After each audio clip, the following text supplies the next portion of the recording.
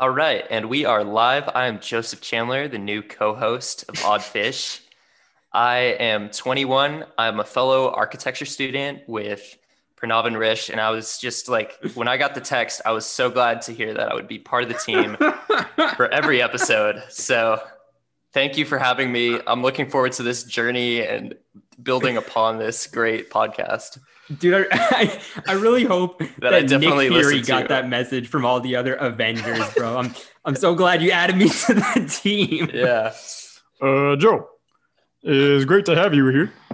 We are excited to have Joe on the podcast. Yeah, so a lot of shit has gone down, guys. Am I allowed to curse? Facts. Oh yeah, absolutely. Okay. bro. Six times total. Trump I mean, has my Trump mom has the listens to Rona. this, so- Oh, Trump has the Rona, guys. Dude, honestly, I think Rona has Trump. Rona has Trump right now too. Yeah. Oh but- my gosh. There is a lot of shit going on, but I feel like there's a bigger issue at hand. Yeah. Something's lurking. Something is Something- lurking. Something that would make Corona seem like just a side mission, you know? And when I was asked what I wanted to talk about for this episode, I want to talk about climate change because I think it's very important for us to start having conversations about that. Damn right. Nothing but He's right. facts. Damn. And like you were saying, dude, COVID and Donald Trump may seem like the biggest thing in the world right now, but 30 years from now, when all the rich people leave in their Tesla rocket ships, no one's gonna be talking about. Exactly. We have bigger fish to fry, and we are the fish that will be frying. Well said. Perfect, bro. With that being said, let's get into this episode. Oh, Oh cue my the intro music.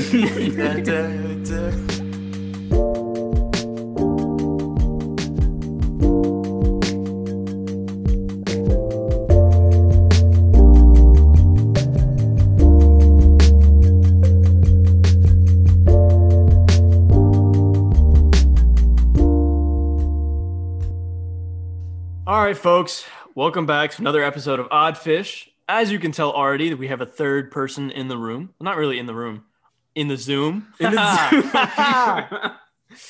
I'm the highest in the Zoom. My goodness. Welcoming Joseph Chandler to the Odd Fish podcast.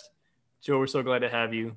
So I am been so lightened. glad to be here. I've been ever since this podcast started, I've been waiting to get called up like a minor leaguer, and I'm ready. I'm ready to talk. Bro, so glad to I'm a finally huge have fan. you on. I'm a huge fan, not only of y'all two, but not only of Pranav's music, but of Odd Fish.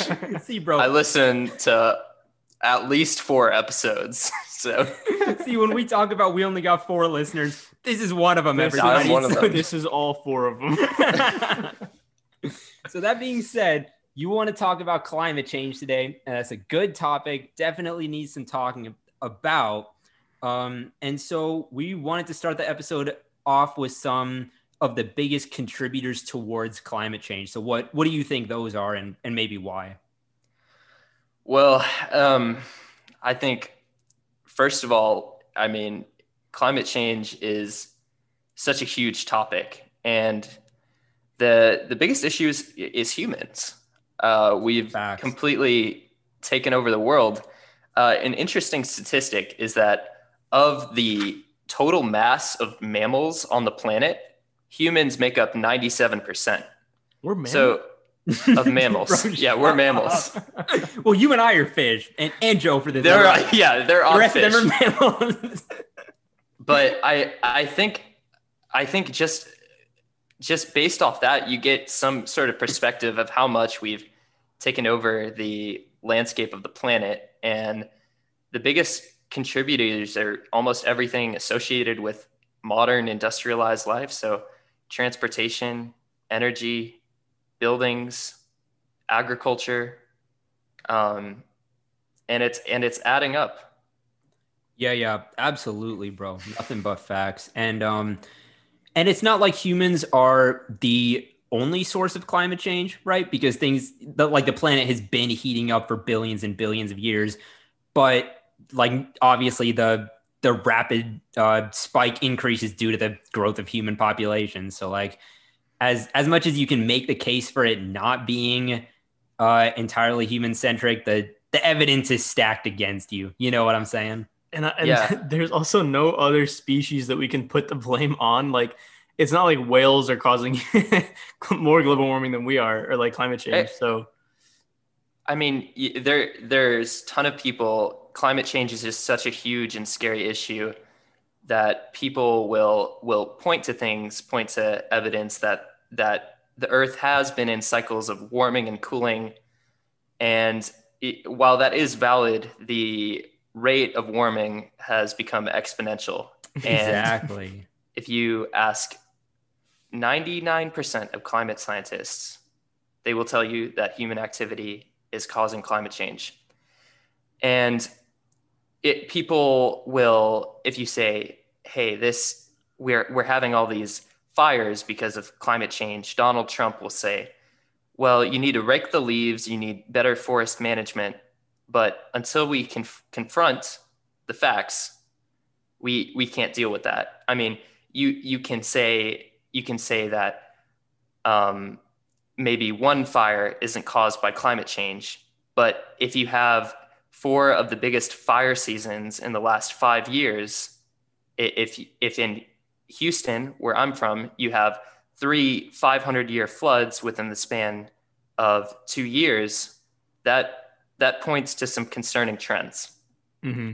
That's facts. Yeah. And I think, sorry, I don't know and if you were saying anything. Just as a disclaimer, I'm just a concerned architecture student. I'm not a climate. I'm not a climate scientist. I'm just taking what I've researched here. So see, I was going to address that at the very beginning because, you know, we do this thing. I know you probably haven't listened to all of our amazing episodes, but we tend to do this thing where we tell people, because no matter what episode we're talking about, no matter what topic we are embarking on, we generally tell people like we're not qualified to talk about it, except for the Kanye. Yeah. But I think this is an issue that we're all qualified to talk about. Exactly what I was going to say. We're all affected by it, right? Right. We're all affected by it. We all should be knowledgeable by it and about it. And I wanted to, sorry, go ahead. I mean, climate change is an issue that's already here. How have you guys been affected by it? That's a good question. I think I've been affected. This is going to sound wrong. This is going to sound very wrong. Uh-oh. But I've been affected positively by it. Okay, dude, more we're than getting negatively. We are so getting canceled. But I've been affected positively not because of the effects of global warming and climate change and literally how it's making the world hotter, but more by the awareness that people are bringing to it and the amount of attention that people are giving is sort of forcing me to also become knowledgeable about it, take actions towards doing my part in it, and like really just get involved in the whole fight against global warming and climate change. Rich, that is literally a hot take. I know. Well played. I was just like trying to ask y'all first because right now my dad and my grandpa have both had to evacuate from forest fires. So it is it is getting real in California and Colorado right now. Yeah. And best wishes to them. Yeah, I got family in California that's also like experiencing stuff like that. Yeah. What's crazy is that we're just getting started. Mm-hmm. This is the warm up. This is what 1.2 degrees Celsius looks like. He's really pulling out all the puns here. It's the warm up. It's the warm up. That one was definitely unconscious. Yeah, and I know you said you also wanted to talk about like what you think 4 degrees Celsius warmer might look like. Oh man, yeah. So we agreed to the Paris Accords, which was an international goal, non-binding, of 2 degrees Celsius. Non-binding, bro. Yeah, and we as in the previous presidency and people in the past. Yeah, we as the international community agreed to 2 degrees Celsius. And what's scary is when you think of 2 degrees Celsius, that we don't even know what that looks like. that means over 5 feet of sea level rise. For most island nations, that's complete knockout. We don't know what that will do to everything from agriculture to heat waves to massive migration. We don't know what that looks like. And we failed every single one of those goals. So the best case scenario is keeps on moving north of 2 degrees. And this is something I've learned about. I read this book called The Uninhabitable Earth by David Wallace Wells, which I would recommend anyone concerned about climate change reads, because we'll link it to the pod, bro. Don't even worry. Oh, yeah, it basically spells out what a 4-degree warmer world looks like. And it's not any world anyone wants to live in. It's very scary. So I guess sort of on what you were saying, Rich, like I don't believe in hopelessness, and it's not too late. We're already seeing the effects, but it's not too late to offset the worst effects. But if we want to see 2 degrees Celsius of warming, we have to go carbon neutral by 2040. So yeah, absolutely. Do you think that's like a realistic goal? Who's to say what's realistic? I mean, that's facts. We craft our own realities, but we're not in charge right now. So, and yeah, our reality is literally changing every day. So who knows? Yeah. But I think there's a lot of ways we can do a lot better. I think it's tough though, to at least from the layman's point of view, just a statistical perspective of 2 degrees Celsius hotter or 4 degrees Celsius hotter. I think that's such an interesting concept to bring up to people who are knowledgeable about it and scientists and things who have done the research.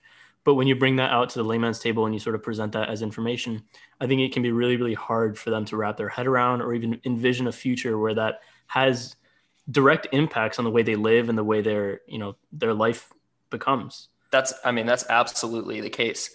And when I talked about climate change and when I would hear about it, the most I could envision is more rain, more hurricanes, and higher sea level. But it goes far beyond that to everything from agriculture to dry spells and just the global ramifications. I mean, we are not designed for a 4 degrees Celsius warmer planet. Mm-hmm. Yeah, absolutely. And the worst part about it is that it's going to affect everyone proportionally differently. You know what I'm saying? And the people who are going to get the worst of it are not even the ones that are like the major contributors of climate change, you know?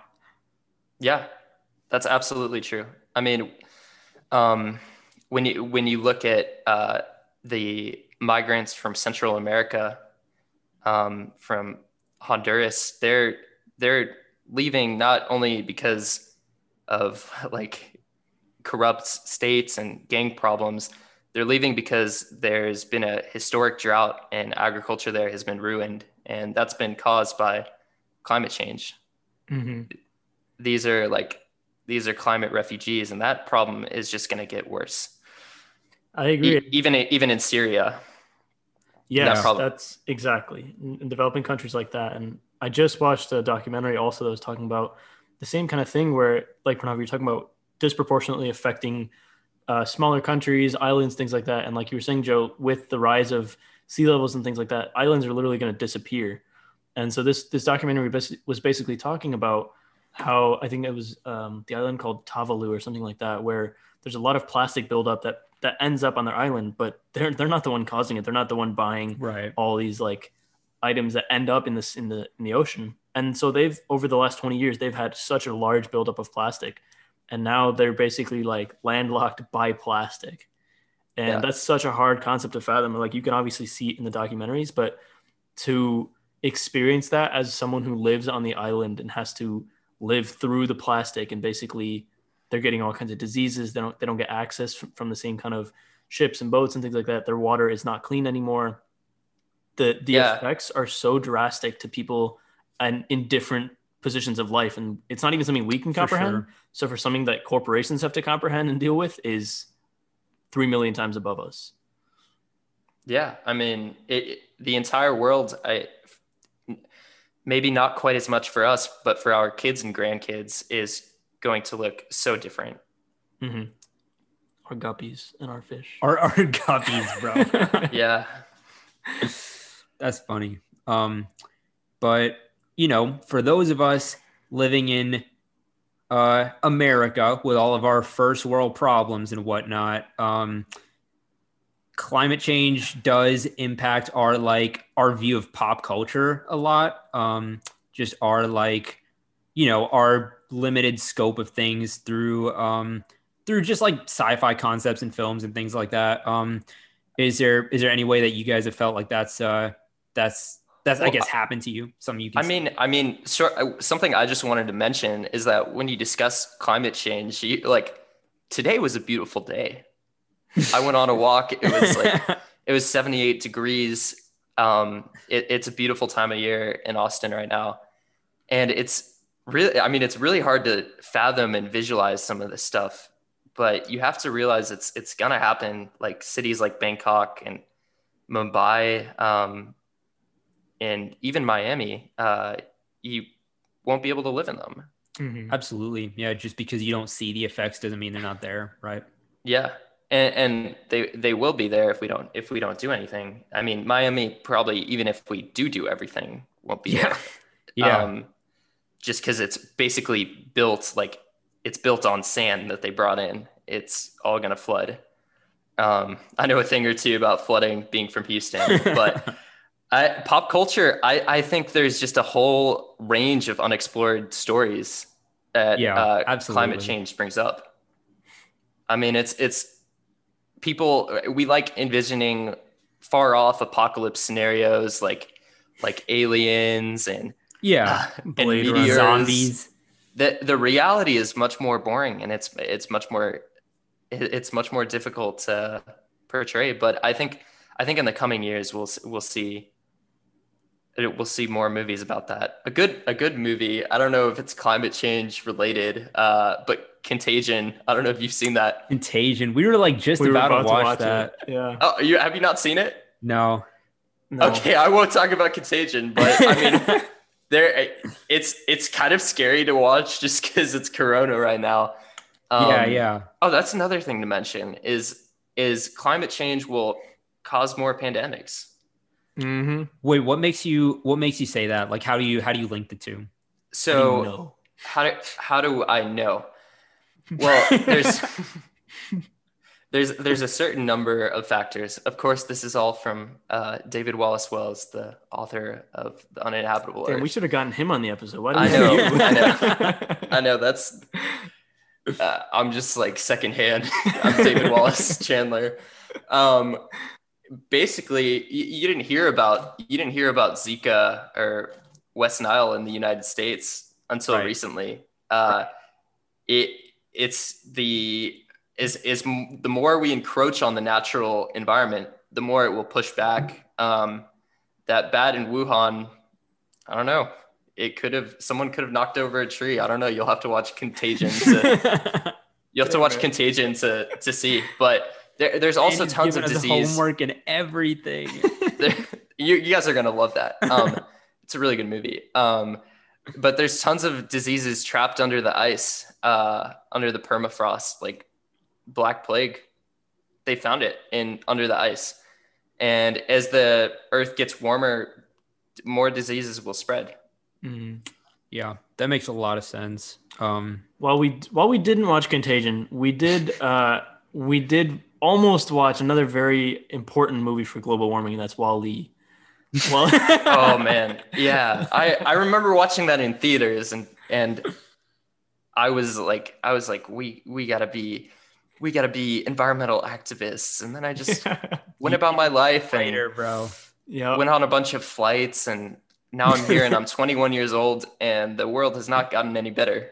Yeah, we're still on WALL-E trajectory. Yeah, I mean, even examples like WALL-E or like Alien and sci-fi movies, like you're saying, they do this very, very interesting thing, which is taking the very depressive and like boring future that we're going to have ahead of us if we don't change anything, and turning that into like a semi-fun, semi-cool world in the future, or like trying to put a spin on it where people are actually engaged and like want to listen to that shit.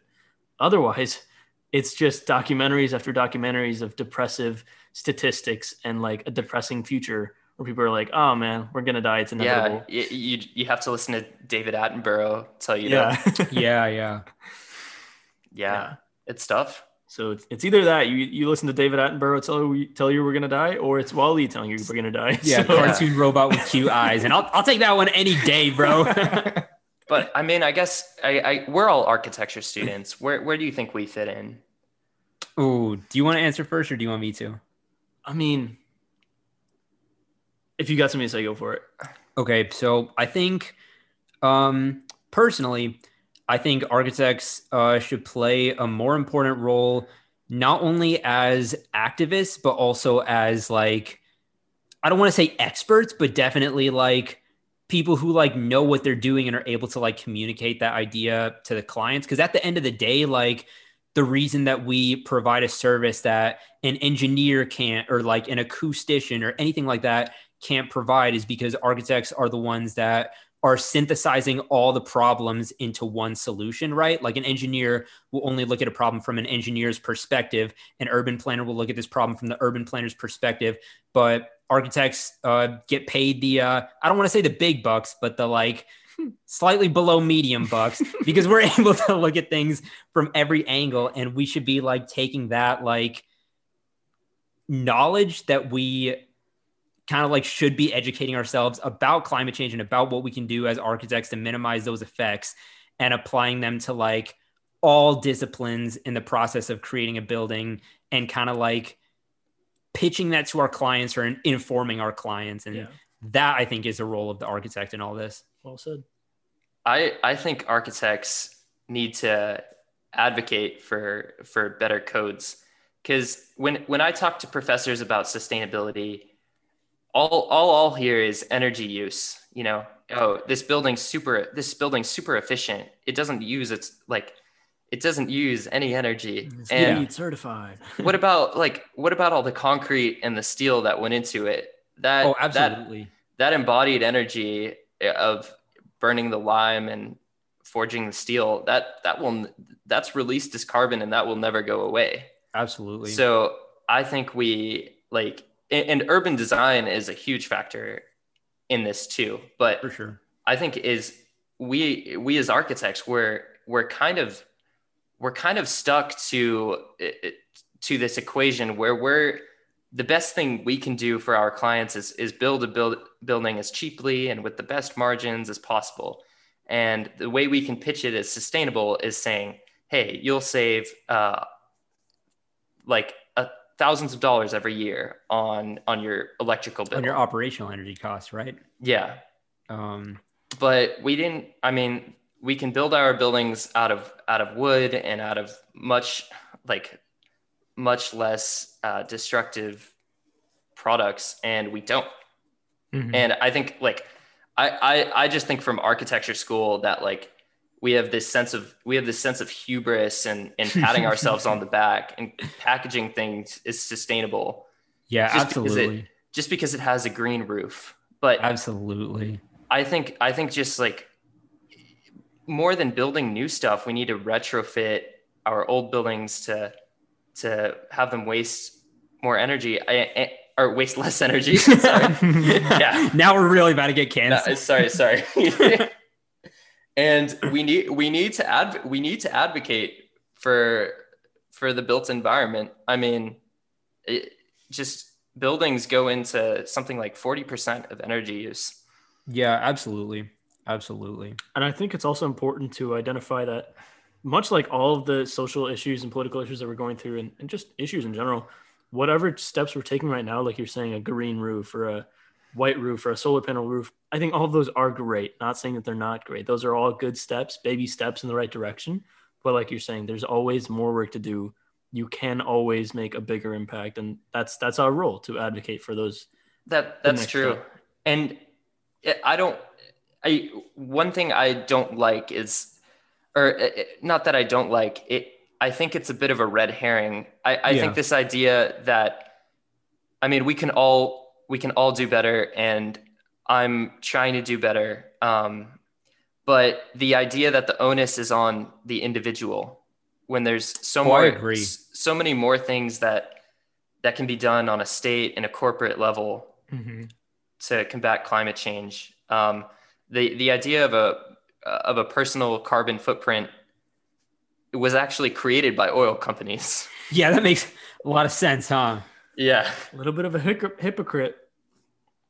And I mean, there's things we can do. We can eat like less red meat. We can go on less flights. We can drive an electric car or not drive at all.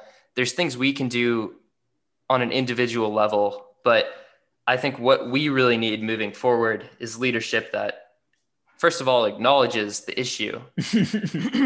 And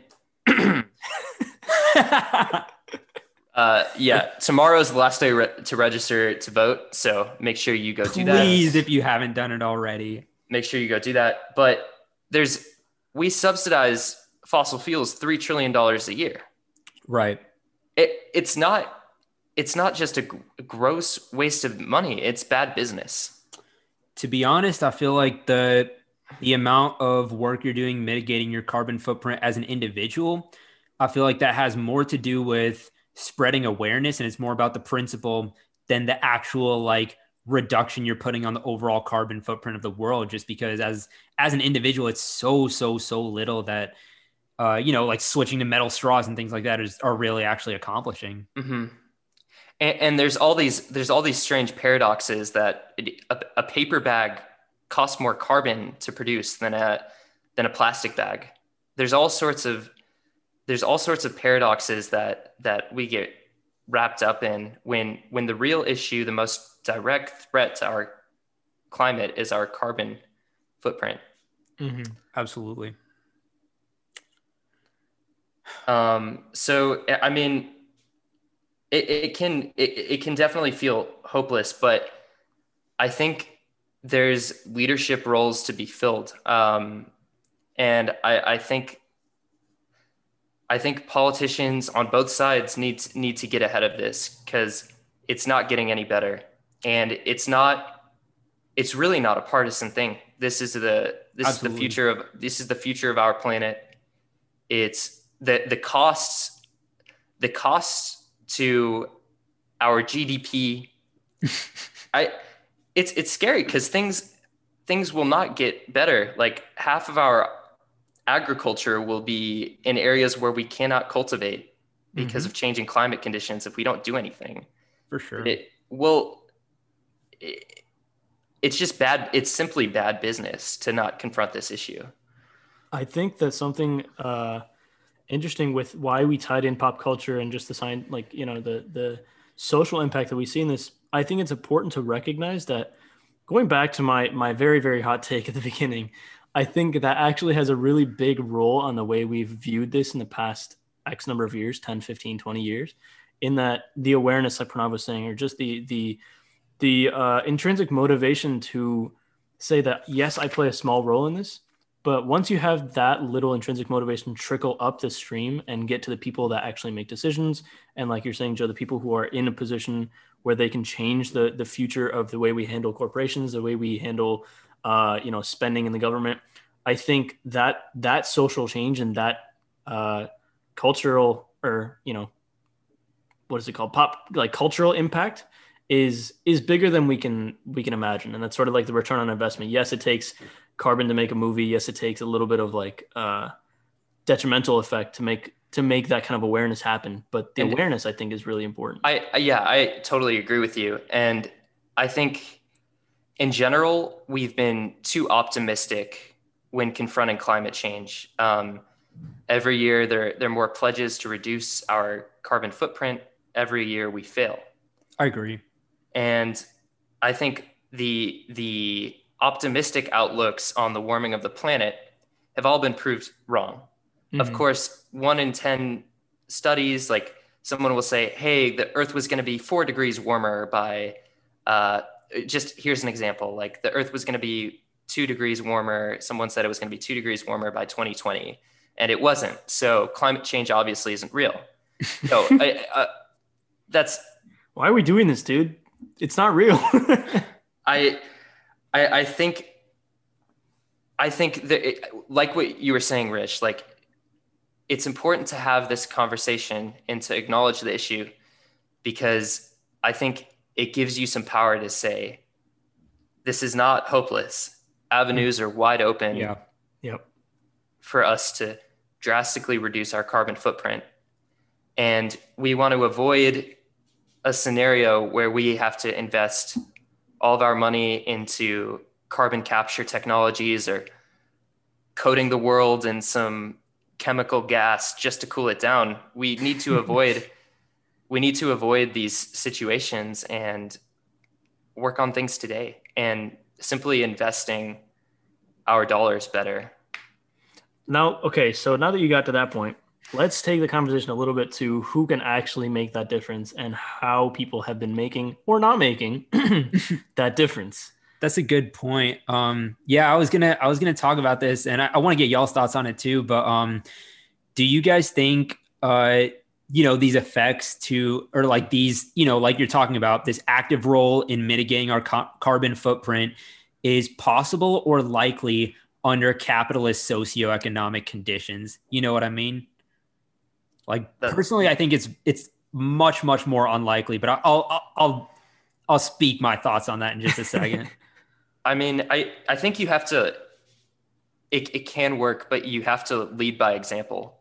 Mm-hmm. And so far, the US has lost all ability to enforce any kind of climate standards on the rest of the world, especially the most important areas, developing countries where carbon footprint, the most of the carbon emitted, the US is less than 20%.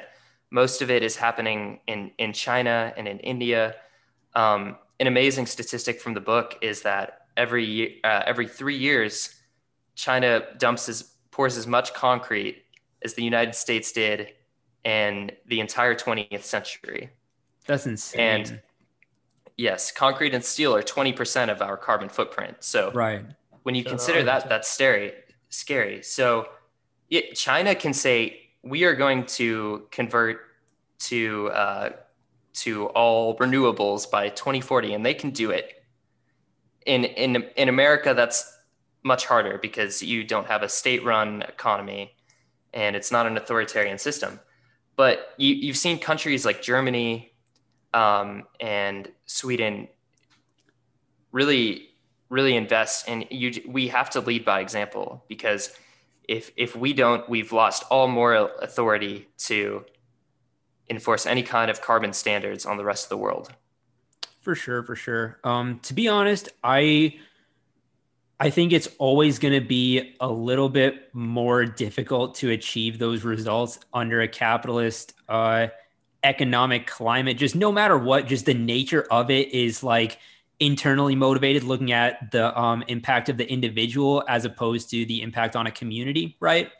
And so as much as governments can put, like tax benefits and subsidies in place and things like that, issues like climate change, and taking it one step further, just collective issues in general, like deforestation and poverty and issues like that will always be at risk under capitalism, just because of the internal motivation factor of it. And that's just my capitalism sucks rant. Like, you know how it is. But that's true. But the government, you have to consider that a lot of socialist and authoritarian countries are not doing much better. Absolutely. Yeah. And the worst thing we're seeing right now is this rise of populism and denial.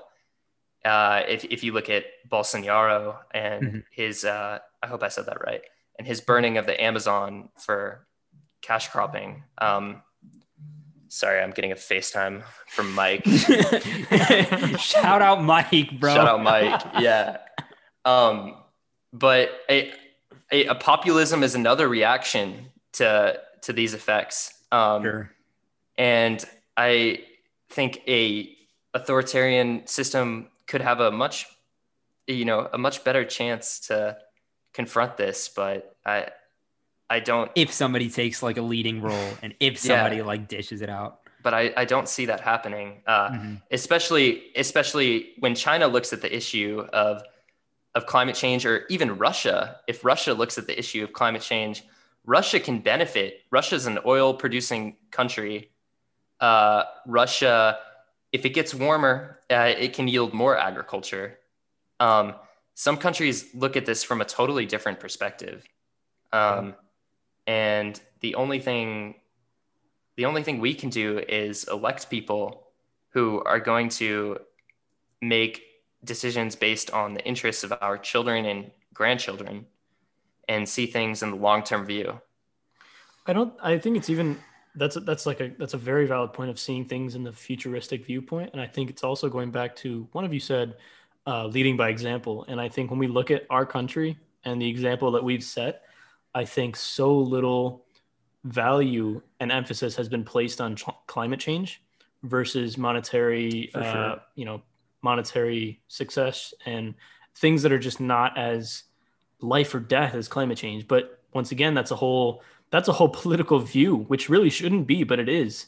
That's a political view, and that's a viewpoint that has become very close to the majority in this country and probably other countries as well, where moving a factory from China to here is seen as a monetary and governmental and political, applause. It's so awesome that they've done that. Capitalists just chasing bread, bro. That's all it is. They've brought millions of jobs back. But then again, it's not like we're doing anything great. We're building another factory and all that kind of stuff. Yeah, I think that's a good point. And what's tricky is you see a future, or at least I see a future. I was growing up, I saw a future where things were where things were constantly getting better, where every year things were improving, and now we're confronted where a reality of the opposite, but we still function under a system that's based on constant growth, constant expansion of consumption. Right. And working within those margins is very difficult. I think the idea of a carbon tax where you would penalize someone according to the impact that would have on the future, that maybe could have been productive 10 years ago. For sure. But our window is running out here. Mm-hmm. For sure. And part of that has to do with the idea of efficiency leading to overuse, right? Like, for example, if your car becomes 30% more gas efficient, then you're about to start driving your car like that much more to make up the difference. You know what I mean? So although our technology is getting more efficient, our active use of it is something that actually has to, like, we have to take an active stance on that before real change can happen. You know what I'm saying? That's a great point. And it's so what's the word when you say something you do the opposite? Hypocritical. Very hypocritical. That's the word. Very hypocritical that we've seen that happened first time, where every studio were faced with another challenge of, hey, fix climate change as third climate change. Yeah.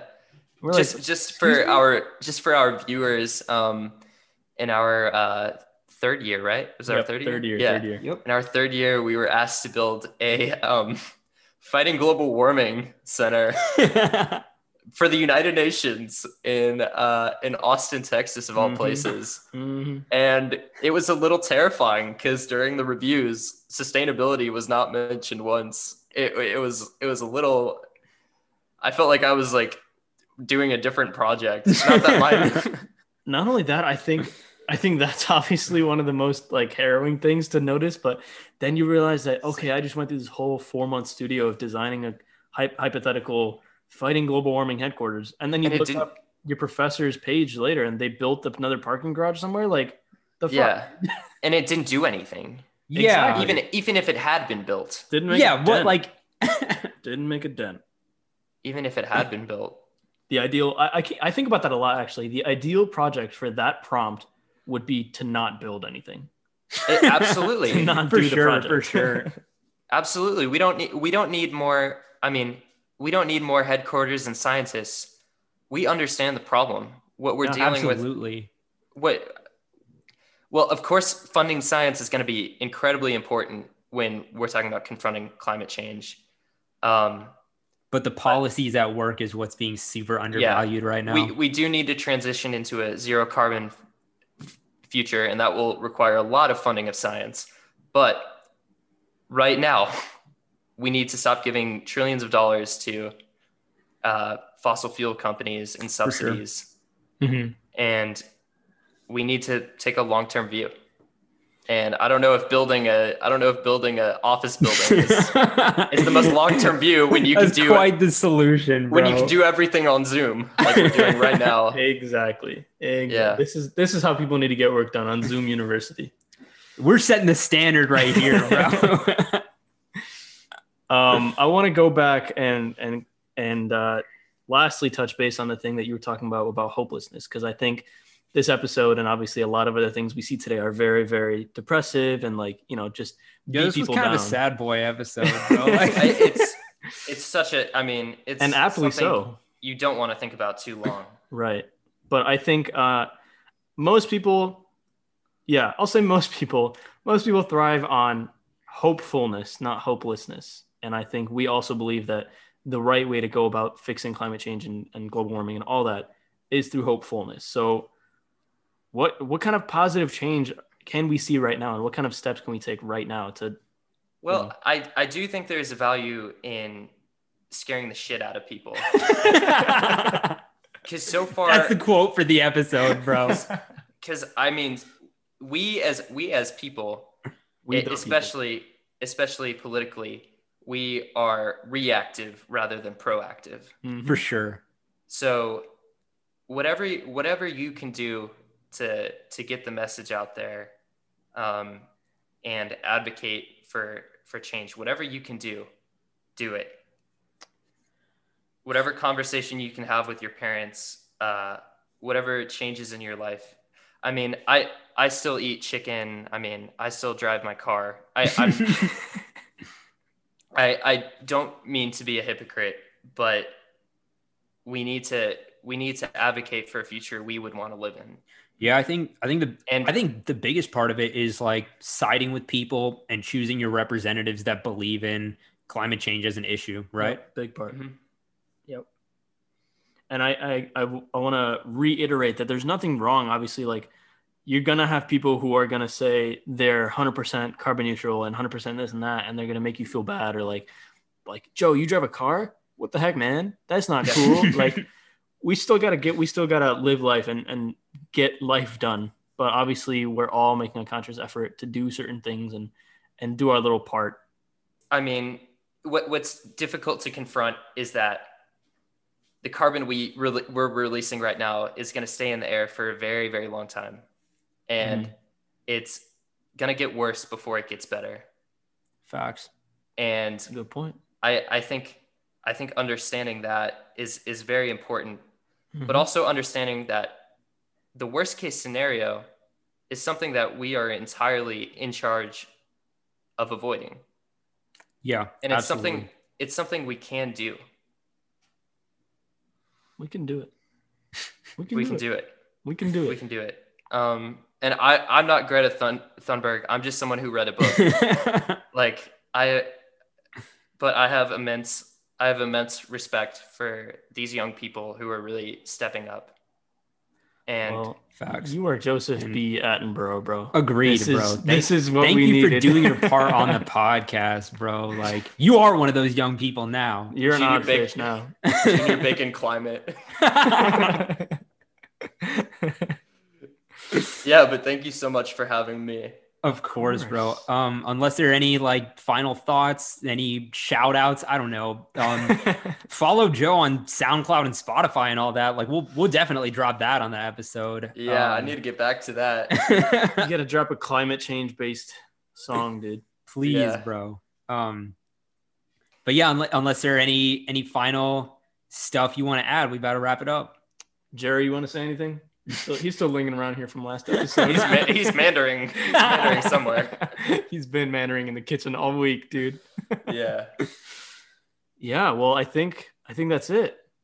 I think we did it, guys. We did it. We solved climate change. Earth, you're welcome. The 3 airbenders. Yeah, but I mean, in this difficult time, just stay positive, talk to your friends, and take it easy. For For sure. sure.